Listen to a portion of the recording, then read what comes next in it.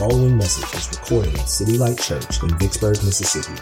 City Light Church exists to shine the light of Christ in our city and world through the transformed lives of His people.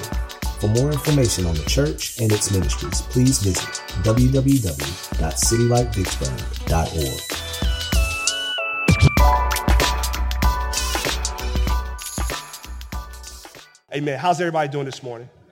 Amen. The text that we just read is a text about God's saving love and saving compassion, not just for the world, but in particular for those that have been rejected by the world. All right, and I want to dive into that this morning. It's a beautiful text. It's a very deep text and a personal text because of just how intrusive Jesus is in this woman's life. But I think there's so much for us to learn in this conversation. And so one of the things that we get a chance to learn is that Jesus has a high value for women.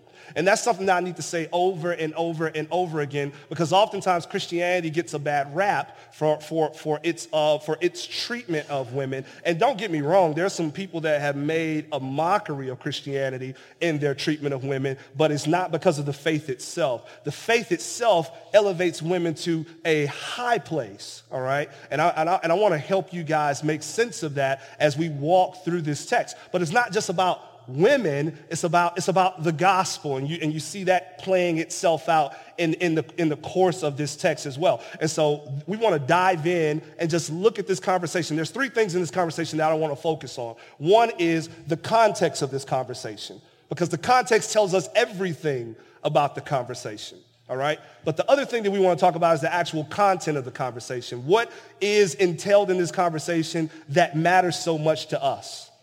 And then lastly, the third thing that we want to talk about is the change that comes as a product of this conversation. What happens to this woman as a result of this conversation that she has with Jesus Christ? And so let's start with the context of the conversation. Beginning at verse 7, it says, "A woman from Samaria came to draw water. And Jesus said to her, 'Give me a drink,' for his disciples had gone away into the city to buy food." Let's just start with a question. Why is this such an unusual request? I mean, how many times have you asked somebody for a drink, right? Doesn't seem unusual on the surface. But we know from the beginning that this story, from the beginning of this story, that this request absolutely rocks this woman. And we know by the end of this story that this engagement, this encounter not only rocks the woman, but it rocks the disciples that are watching. Well, they're not watching. Yeah, they're on their KFC run. But once they get back from their KFC run, they're completely stunned when they see Jesus engaging and talking to this woman. So we need to ask ourselves, what is so unusual about it? And we discovered that they're caught off guard for different reasons. And as we unpack the reasons, what we'll also uncover is God's great compassion towards his daughters, and the great desire that he has to see them crowned with the worth that they are deserving of in the title of woman. So let's start with this. This is what was unusual about the request. Jesus was speaking to a woman. That was what was unusual about the request. At least that's what the disciples picked up. As the conversation between Jesus and the Samaritan woman is coming to a close, we get a sneak peek into the conversation that the disciples are having in verse 27. It says, "Just then his disciples came back and they marveled that he was talking with a woman. But no one said, 'What do you seek?' or 'Why are you talking with her?'" Right? They were too scared to ask. But they were shocked that it was happening. And this was not common to be surprised, because Jewish women were given great dignity in the Old Testament, but by the time of Jesus, much of that value had been reduced and had been diminished, and women were not at all to be engaged in public with men or by men. A man was not even expected to speak to his own wife in public. Women weren't even considered credible witnesses in court, and therefore their eyewitness testimony was for the most part inadmissible, couldn't be used. Because according to the old saying, women could not be trusted. So very much diminished. You even see this in today's day. For example, you look at some of the honor killings that are taking place, not just overseas, but even in our own states. In 2000, there was a study done, and they estimated that roughly 5,000 women a year are killed in quote-unquote honor killings. That being that they brought shame upon the name of their family. Maybe they dressed what they would consider to be inappropriately by showing, calves. Maybe they dated someone that they didn't feel like needed to be dated. Or they didn't feel like they should date. And they would lull people. Maybe they flee to another country and they start becoming too westernized. And they would literally lull their family members back, their daughters and their relatives back, and say, hey, you need to come back. Your grandfather's about to pass. And they would come back and their grandfather would be very much well and good and healthy. And they would, along with the grandfather and the father and the mother and everyone else, would kill their daughter. 5,000 a year.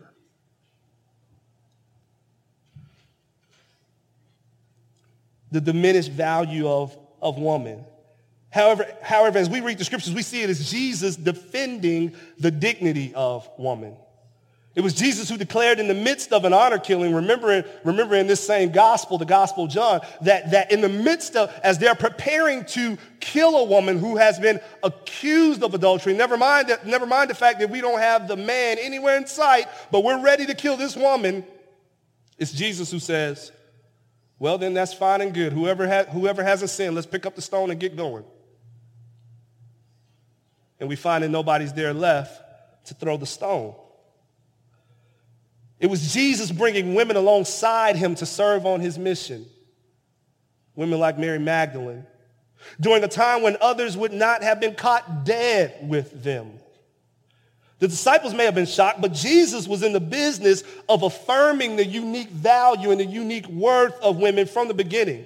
But yes, the disciples were shocked. Notice the words. They marveled at this sight. Marveled at the sight of Jesus talking to a woman. But it's not even just that's marvelous. Jesus was speaking to a woman, but he was speaking to a Samaritan woman. And this is what the woman picked up on. The disciples picked up on the fact that Jesus was speaking to a woman. The woman picked up on the fact that he was speaking to a Samaritan woman.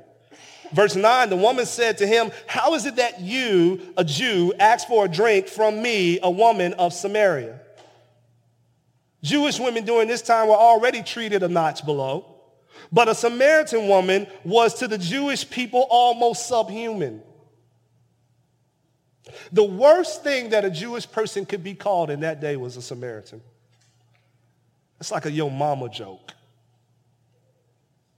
A widely used proverb, and a Jewish proverb, states that a piece of bread given by a Samaritan is more unclean than swine's flesh. Did you hear that? However, think about it now. Jewish women are below, but Samaritan women are even lower. As a matter of fact, the oral Jewish law called the Mishnah, it is declared in there that all the daughters of Samaritans, listen, are menstruants from their cradle. Menstruants from their cradle. Did you hear that? Do you know what that means? Think about a woman in her time of the month, and think about the Jewish culture that says that during that time of the month, the woman is considered unclean. And basically in oral Jewish law, it said that for a Samaritan, that woman is unclean from the time she is born, in the same way that a woman is unclean during certain times of the month. That's how low on the totem pole a Samaritan woman was. to Jews. And Jesus is speaking to her. It's not far-fetched to say that this woman was no more precious to many of the Jews than the dirt on the bottom of their feet, and yet Jesus is speaking to her. And not only is Jesus speaking to a woman and a Samaritan woman, but Jesus is speaking to a sexually provocative Samaritan woman. Now, this doesn't catch the disciples off guard because the disciples don't know this woman. And this doesn't catch the woman off guard because the woman doesn't know that Jesus knows her like that. But Jesus knows. And yet, he's speaking to her. As a matter of fact, Jesus announces to the woman that he knows, doesn't he? In verse 16, he says, Jesus said to her, "Go call your husband and come here." The woman answered him, "I have no husband." Jesus said to her, "You are right in saying, 'I have no husband,' for you have had 5 husbands, and the one you now have is not your husband." Uh-oh. What you have said is true. Jesus pulls her card.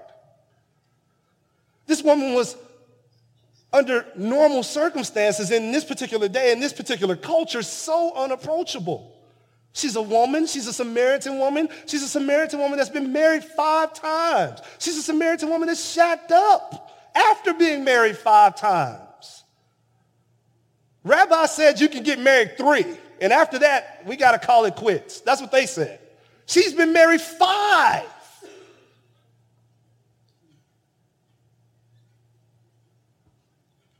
After 5 times? What do people begin to say after that? It can't be those guys, right? It has to be her. Can you imagine the whispers this woman gets? Day to day, walking to and fro, fetching water out of the well. Can you imagine the looks? Can you imagine the stares? As a matter of fact, even theologians believe that part of the reason that we are told that it's the 6th hour, that being noon, 12 o'clock, part of the reason is because this woman in particular does not gel well with the rest of the women. Because the rest of the women, normally they go in groups to fetch water, and they go normally in early in the morning, or they go late in the evening, okay? But here this woman is by herself going at 12 o'clock in the middle of the day, smack dead in the middle of Samaria. And some theologians believe the reason for that is because of the isolation she faces because of all the other issues that come with her. And Jesus is speaking to her.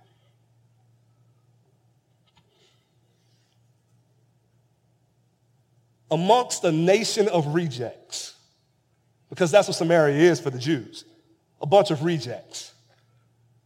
Amongst a nation of rejects, she would stand out as the most rejected.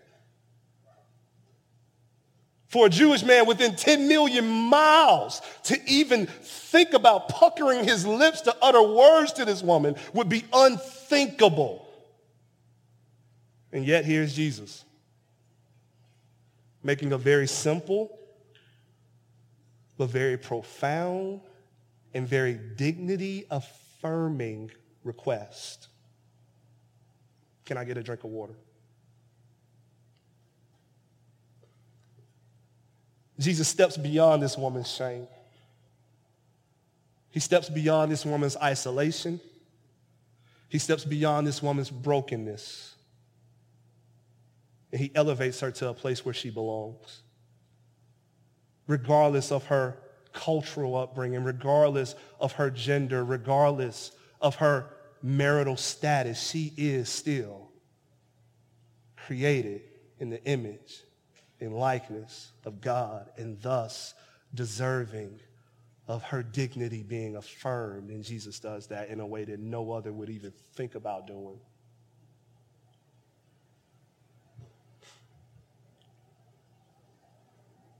The woman at the well shows us that Jesus is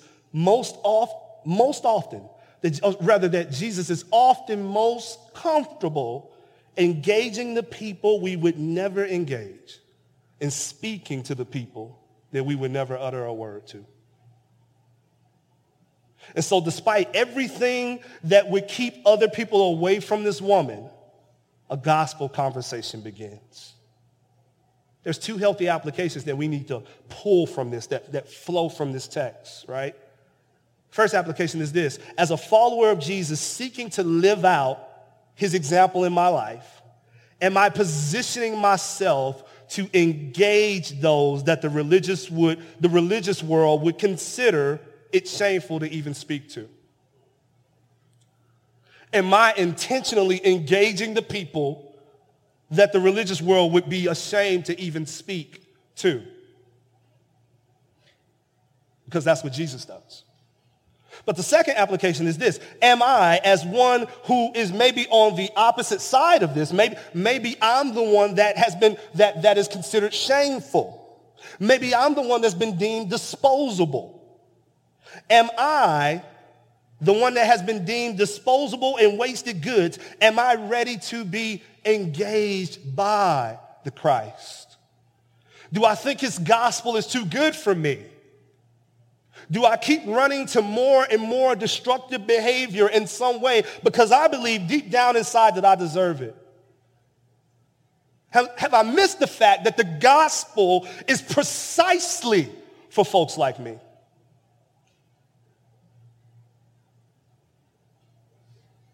That's the context. Let's look at the content. So Jesus affirms this woman's dignity. He affirms this woman's value with one sentence. Can I get a drink of water? And then he begins a conversation, one that begins with water and ends with worship. If we're trying to tie a neat bow around this conversation, I believe we can say that it comes down to this. The first thing that it comes down to is this. I have something you need, you just don't know it yet. I have something you need, but you just don't know it yet. Verse 10, Jesus answered her, if you knew the gift of God and who it is that is saying to you, give me a drink, you would have asked him, and he would have given you living water. And the woman said to him, sir, you have nothing to draw water with, and the well is deep. Where do you get that living water? Are you greater than our father Jacob? The answer is yes, but she doesn't know that yet. He gave us the well and drank from it himself, as did his sons and his livestock. Jesus said to her, everyone who drinks of this water will be thirsty again, but whoever drinks of the water that I will give him will never be thirsty again. The water that I will give him and will become in him a spring of water welling up to eternal life. And the woman said to him, sir, give me this water so that I will not be thirsty or have to come here to draw water. She doesn't get it yet. He says, if you knew who was asking you for a drink of water, you would be asking me for a drink. But Jesus is seeking to take her past the satisfaction that simple physical thirst brings. We often land here, right? That's where we land. We always land in the natural. We always land in the physical, believing that if we can have our physical needs met, then we will be just fine with everything. Everything will fall into place if I could just get this in line. If I could just get that job in line. If I could just get promoted on that job, for example. If I could just have that man, honey, you just don't know how fine he is. If I could just have him, or if I could just have that girl, man, you just don't know. If I could just have her, if I could just have things, I'd be all right. All of which, by the way, can be enticing, all of which can be attractive, but they can only fill your cup up just enough to keep you going. It's like when you're in high school, and maybe even right now, and you go to the gas station and you say, hey, give me 3 on pump 10, right? Times are tight, give me 3 on pump 10. That's all I got. And that's what all of these pursuits do for you, don't they? They just give you enough to get by. Moving from the next, not satisfied, moving to the next, still not satisfied, moving to the next, still not satisfied. And Jesus is saying, listen, I got water for you that will eternally satisfy you. You'll never have to go to the well again. Your search will be over. He takes us beyond the physical and the natural by showing us that we need something that will satisfy our soul's eternal thirst. The second way to wrap this conversation up is to put it this way. What you think you currently have is not what you currently need. Or what you think you currently have is not what you really need. And you just don't know it yet. Verse 16, Jesus said to her, "Go call your husband and come here." And the woman answered, "I have no husband." Jesus said to her, "You are right in saying, 'I have no husband,' for you have had 5 husbands, and the one you now have is not your husband. What you have said is true." How did this conversation take such a sharp turn? We were talking about water a second ago, Jesus. Now y'all in my house and all in my business and talking about who I'm married to and who I'm not married. What is going on? Are we talking about water or are we talking about marriage? What's going on? Having a conversation about living waters was Jesus' way of saying, you're searching, but you're still empty. You're still thirsty. But in me is the satisfaction that your soul really needs. You're searching, that's why you're living with this guy. You're searching, that's why you've been married 5 times. Jesus was providing an invitation to come and embrace him, to come and trust him as Savior and as Lord. But the invitation comes at a cost. See, and this is why he brings this whole matter up and brings it to the table. Because to drink from this well, we must cease drinking from our own. To drink from his well, we must cease drinking from our own. These living waters come at the cost of sacrificing what you believe makes you who you are. This woman found her fulfillment in the arms of a man. These relationships brought some sort of security to her. They brought some sort of comfort to her, some measure or some form of identity to her. And so it is here that Jesus fixes his gaze upon. That's what he does. So it is with all of us. Wherever we find the most security, the most comfort, whatever it is that defines us, whatever it is that identifies us or marks us, whatever it is that we feel like will give us ultimate satisfaction and fulfillment and identity is and will always be where Jesus will start first. Because that's the place where we find idolatry. That's the place where we find worship. That's the place where our heart is captivated and captured by. So when the light shines in your heart, where is that place for you? Some people it's sex, other people it's power, other people it's money, other people it's respect, other people it's family. When Jesus visits you at the well, he will always come seeking that very thing to be placed on his altar. That's where he's going first. And so the conversation abruptly goes from living water to men. Because that's what she feels like I gotta have.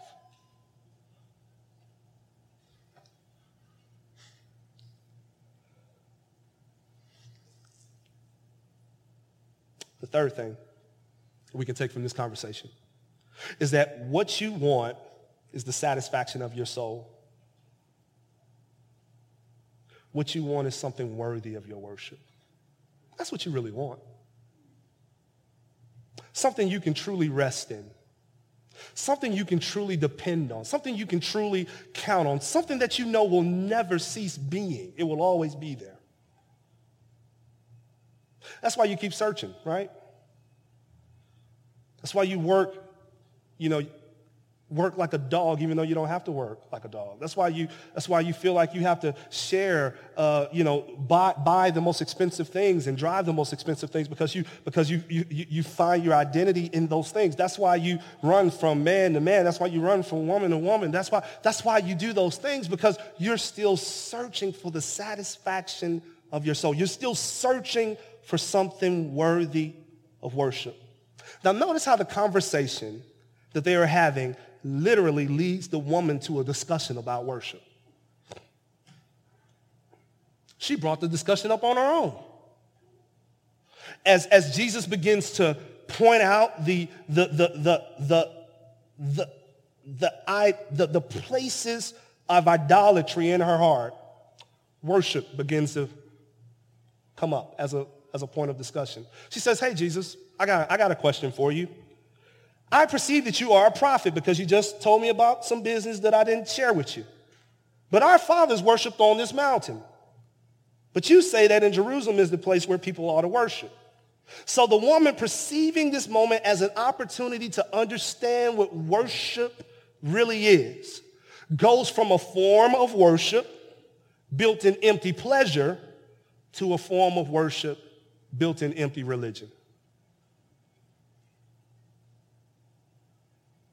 Anybody ever move from that place, from one place to the next, right? You go from empty pleasures.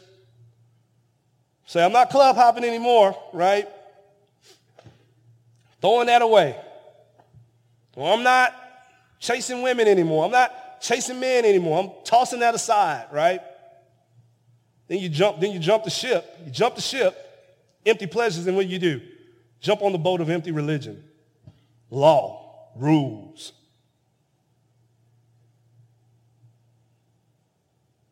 Anybody ever been there?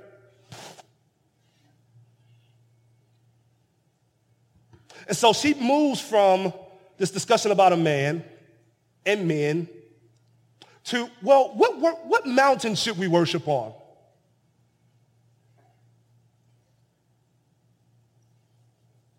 Trying to secure satisfaction somewhere else. If I can't find it in pleasure, maybe I can find it in custom and tradition. If I can't find it breaking the rules, maybe I can find it in keeping them. And Jesus said to her in verse 21, "Woman, believe me, the hour is coming when neither on this mountain nor in Jerusalem will you worship the Father. You worship what you do not know. We worship what we know, for salvation is from the Jews. But the hour is coming and is now here when the true worshipers will worship the Father in spirit and truth. For the Father is seeking such people to worship him. God is spirit, and those who worship him must worship him in spirit and in truth." He says worship doesn't take place in a place. Worship is not confined to a mountaintop. Worship is not confined to a building. Worship is not confined to a day of the week. Worship is not even confined to a diet. Worship is not confined to a ceremony. Worship, true worship, is found in only one place. And that place happens to be a person, Jesus. And Jesus completely infiltrates everything. So it's not just a place. Worship of Jesus takes place everywhere. It's not just a time. Worship of Jesus happens at any time. It's not just a particular diet. Whatsoever you eat and whatsoever you drink, do it to the glory of God. 1 Corinthians chapter 10. He infiltrates everything. And so worship becomes bigger than simply locale or geography. It becomes relationship and fellowship. True religion. Is always submersed in fellowship with God. Jesus isn't inviting you into just another empty pursuit. He is inviting you into eternal fellowship between him and his people. He is inviting you into eternal friendship, covenantal, familial, and satisfying. In verse 25, the woman said to him, I know that the Messiah is coming, he who is called Christ. When he comes, he will tell us all things. And Jesus said to her, I speak to you, or I who speak to you am he. Now let's back up and let's talk a little bit about what all has happened. Let's talk about the change that's taking place in this conversation. There's two things I want to focus on. One is the progression of her knowledge, and the other is the progression of her own transformation. The progression of her knowledge, and then the progression of her own transformation. The progression of her knowledge. Notice that not only does the conversation continue to deepen with each exchange, but the woman's insight into who Jesus is continues to deepen. In the beginning, he's just a Jew, right? Some Jewish guy asking her for a drink of water. And then we begin to have a little conversation. He becomes more than that, doesn't he? Now he's a prophet. I perceive that you're a prophet because you're telling me things that nobody else knows. You're piercing into my heart, and you're shining light in dark places that you should have no idea about. But by the end of the conversation, she's asking questions about who? The Messiah, the Savior, the one who has come to redeem not just Israel, but her people. Now you say, well, Samaritans, I don't get it. They didn't even read all the Old Testament, did they? No, they didn't read all the Old Testament, but they read the first 5 books. They subscribed to the first 5. Genesis, Exodus, Numbers, Leviticus, Deuteronomy. They subscribe to those. And guess what? In those, they see the Christ. In Genesis 3, the one that comes that will crush the head of the serpent, they say that's the Messiah. The one that comes after Moses that will be greater, they say that's the Messiah. Do you understand? And so they're reading those 5 books and they're waiting on the Savior. And this woman is sitting in this conversation. She's at this well, and the deeper Jesus digs, the higher her knowledge of who is in front of her rises. But not only does knowledge rise or progress, so to speak, but also change. Verse 29, so the woman left her water jar and went away into town and said to the people, come see a man who told me all that I ever did. Can this be the Christ? And they went out of the town and were coming to him. Starts out, her dignity is affirmed just by a drink of water. He lets her know, I see you, right? Everybody else is walking by you. Nobody wants to be seen with you, right? You gotta come out in the heat of the day because none of the women want to be around you. But I see you. I see you. You are valued. You are worthy. Her dignity is affirmed, and her worship is redirected. She goes from worshiping in the arms of a man to beginning to inquire about worship in the arms of her Savior. It goes from being redirected from empty pleasures to empty religion to a real and present God.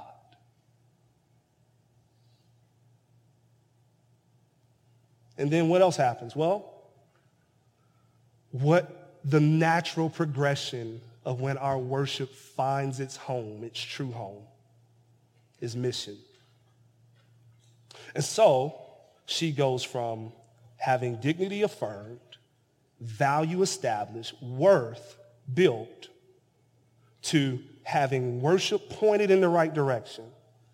And when worship is pointed in the right direction, her heart leaps when she thinks about, who can I go tell about this man? That's what happens when real worship takes place. When our hearts are redirected and we finally find the satisfaction that we have been aching for. right? You know that feeling. I know that feeling. The satisfaction that you have been aching for, going from place to place, jumping from person to person, moving from job to job, career to career, purchase after purchase after purchase. And when you finally find the satisfaction that your heart has been aching for, you say, I got to tell somebody about this. Right? I mean, who finds that and then responds by saying, well, come on, it really don't take all that, does it? Right? Right? Who finds that and does that? You haven't found true worship yet. You're still searching for it. If you can gaze, listen, if you can go to the Grand Canyon and put your foot at the edge and just watch it, right? And just look at it and just be small in the midst of its vastness, and then turn around and say, it was all right. You ready to go? Then you haven't seen the canyon. You haven't seen it yet. And so the same thing comes with Christ. If you are moving about and saying, well, it don't really take all that, then you haven't gazed at him yet. You haven't seen him. But this woman has. And so when this woman sees him, she says, come see a man that has told me, that has read my life. Could this be the one? Now I want you to see what happens here as we close. Think about it. Think about it. So Jesus, being who Jesus is, he takes a woman, right, that nobody wants to talk to. Nobody wants to be around. Nobody wants to hang out with her, right? They're not going to invite her to our game night, right? Nobody's inviting this sister to game night, okay? And he takes this woman, he sends her on mission. You go tell them. And guess what happens? They listen and they respond. Isn't that like Jesus? Isn't that just like Jesus? Jesus, sometimes the greatest stories of shame are merely footsteps away from the greatest displays of redemption when it comes to Jesus. He takes the most shameful amongst us, according to the world standards, and he sends us out and tells us go. Nobody would accept the witness of women. But who were the first people to witness the resurrection? Women.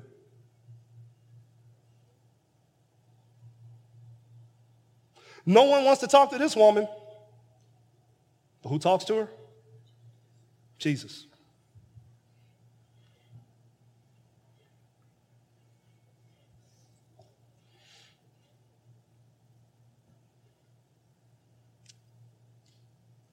Jesus is in the business of always taking the rejected and redeeming them for his purposes and his use. None of us are too far gone. Are you tracking with that?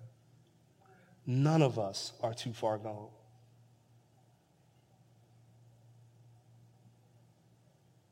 You say, well, I'm not that far gone anyway. Well, none of us are qualified either. It's him who does it all.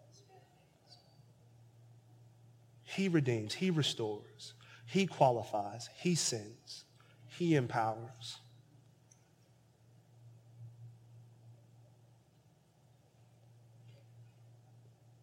And he's available to you today. You don't have to be a woman in the room to receive him. I know the message was pointed towards our sisters. But brothers, if you do not know him, he's available to you today as well. All of us have open invitation into the arms of our Lord and Savior. Trust him with your life. Turn from the old. Turn to the new. Stop chasing the empty pleasures. And finally, for once, be filled forever. Let's pray.